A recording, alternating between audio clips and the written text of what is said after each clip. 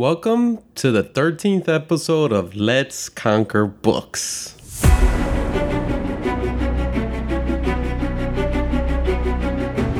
Stephen Hawking said, "Nothing is better than reading and gaining more and more knowledge." In this episode, I talk about how the Compound Effect book will help you understand that minor adjustments practiced consistently have a lasting effect. Also, creating momentum requires establishing daily rituals, weekly and monthly rhythms, and tracking systems to check routines for consistency. And lastly, be an active participant in decision making. So let's get into it.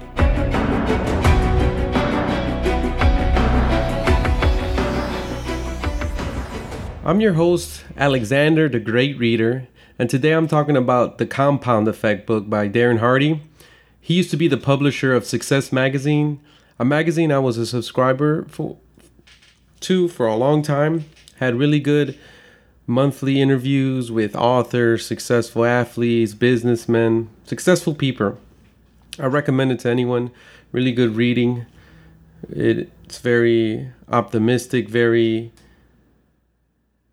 positive, very helpful reading. One of the best magazines I think out there. And he also wrote a book called Entrepreneurial Roller Coaster. That's a very good book too if you're wanting to understand that being an entrepreneur is a roller coaster ride. You're going to have ups and downs, and he explains it well, and he gives good case studies. So he's also known as a famous public speaker. You can see his speeches on YouTube.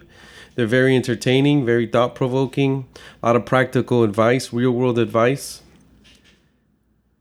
Now, the book, The Compound Effect, has a theory that when minor changes are practiced over a long period of time, momentum can keep it going until the change becomes a habit. That's very powerful theory because it comes from the theory of compound interest, a finance theory where interest is earning interest. So the longer you keep compounding interest, the more interest you earn. That's the theory. So an example would be if I deposit $1,000 today, and every year, the first of the year, I deposit another $1,000 for 40 years, and this account is producing 6% interest. I never touch it. I just let it keep compounding. I calculated online. That would give me $170,000. You know, and all I did was put $40,000 of my actual money. That's the power of compound interest, and you can apply it in your life with the theory of compound effect. And Einstein was quoted saying that the eighth wonder of the world is compound interest. So the first takeaway of the book I got was that minor adjustments to your personal life that are practiced consistently over time have a longer lasting effect on your quality of life than a change that lasts only a brief period. So the book gives an example of a plane with a minor course error early on, and it misses its destination by miles. Just by a little course direction, that error that wasn't dealt with. So the same thing can be in a good way. If you make a minor adjustment, because you have this journey you're on, life is a journey. If you make an adjustment, it can really take you into another direction in life. Language he uses as an example, like don't start like, oh, I want to really advance. I want to invest in a 30-day program to help me learn Portuguese. It's going to be real intensive, a lot of information. You should just start with learning simple words, foundational things, something long-term. And you have to consistently practice it every day. That's the best strategy. So how did I use it? You know, anything I talk about is how I use it. So I began reading small amounts of time. When I first started, it was 5 minutes in the morning and 5 minutes in the evening. And then sometimes I would add 5 minutes in the afternoon later on. And every week I would add 10 seconds to my time. So it'd be 5 minutes and 10 seconds. A week later, 5 minutes and 20 seconds. And I kept growing and growing till today, an hour and 30 minutes a day. Sometimes more. And it would have been right for me to just start like, okay, I want to read an hour and a half right away. So I'm going to read 30 minutes in the morning, 30 minutes in the afternoon, 30 minutes at night. I would have failed. But now, look, the compound effect of just doing this 2-3 years, it's just accelerating. The other part aspect is reading easy books in the beginning, like Rich Dad, Poor Dad, Think and Grow Rich, How to Win Friends and Influence People. These are books that are practical, they're entertaining, they're not really deep. And once you get used to reading and reading, building up your reading time, start dabbling a little into exploring philosophy, history, neurology, psychology, literature books. It would have been wrong for me to start there. Like, I'm going to start reading philosophy and history books. I really didn't like that stuff. I didn't understand it.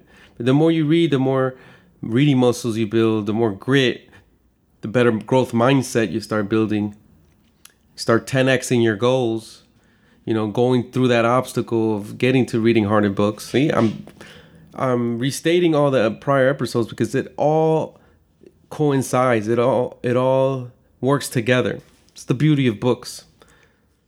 See, if I started reading difficult books, I would have not gotten to where today I'm reading difficult books. Right now I'm reading one called Atlas Shrugged, 1,000 pages. I've read the Bible front to back a couple times.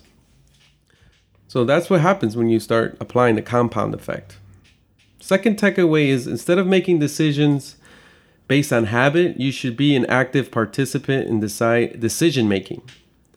So he gives an example of the habit of smoking, and it's a compound effect. So you get cancer, plaque builds up in your vessels, and once you build a habit like smoking, it's difficult to stop.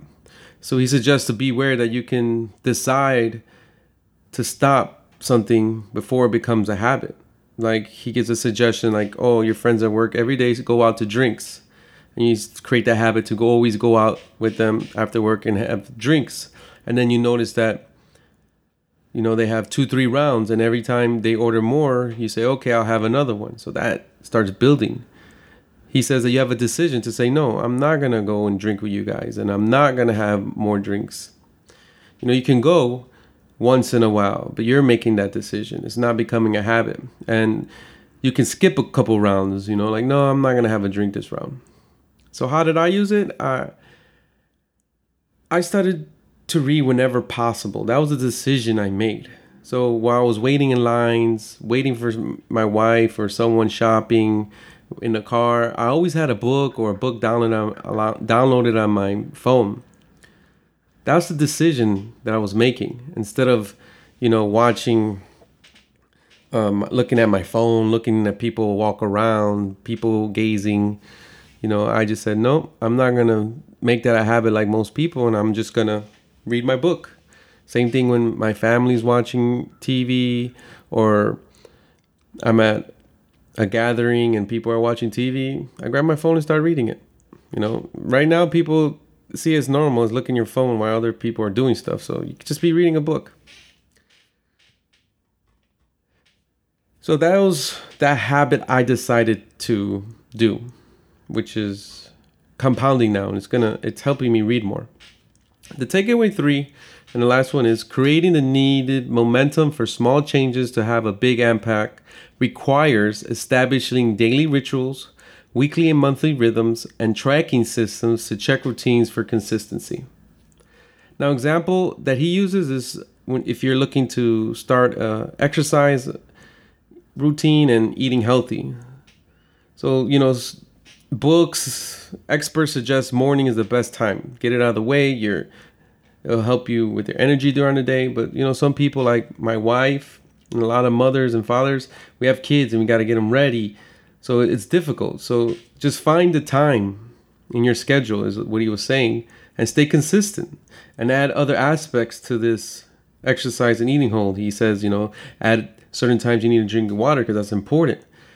Getting a personal trainer to start accelerating your goal. Start separating time to consistently make healthy meals, on certain days. Spend time online looking for recipes once a month so you don't get bored.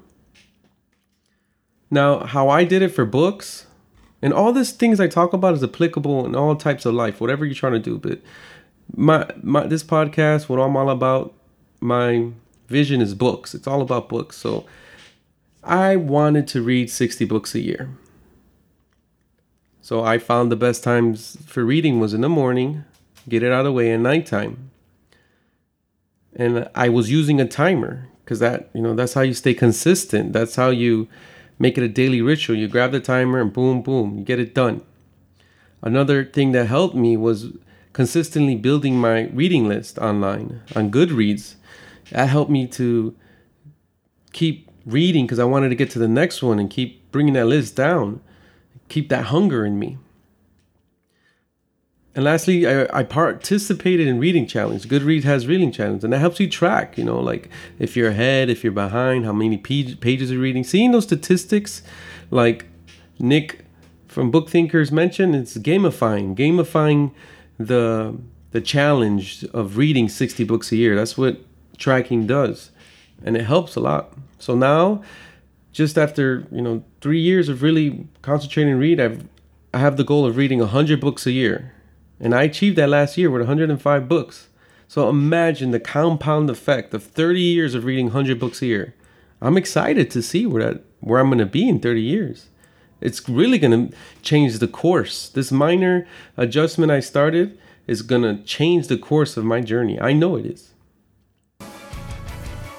Well, that's it for the episode. The reading challenge, my 2018 is 100 books. I've already read 34 out of 100. I want to thank my listeners, my subscribers, for having over 300 plays and downloads so far after 13 episodes. This series is still going to be 6, and I'm going to stick with it. And, connect with me on Twitter, Instagram, and Facebook. The links are in the description. I spend a lot of time on Instagram, a little bit on Twitter, not very much on Facebook. So see you on the next one.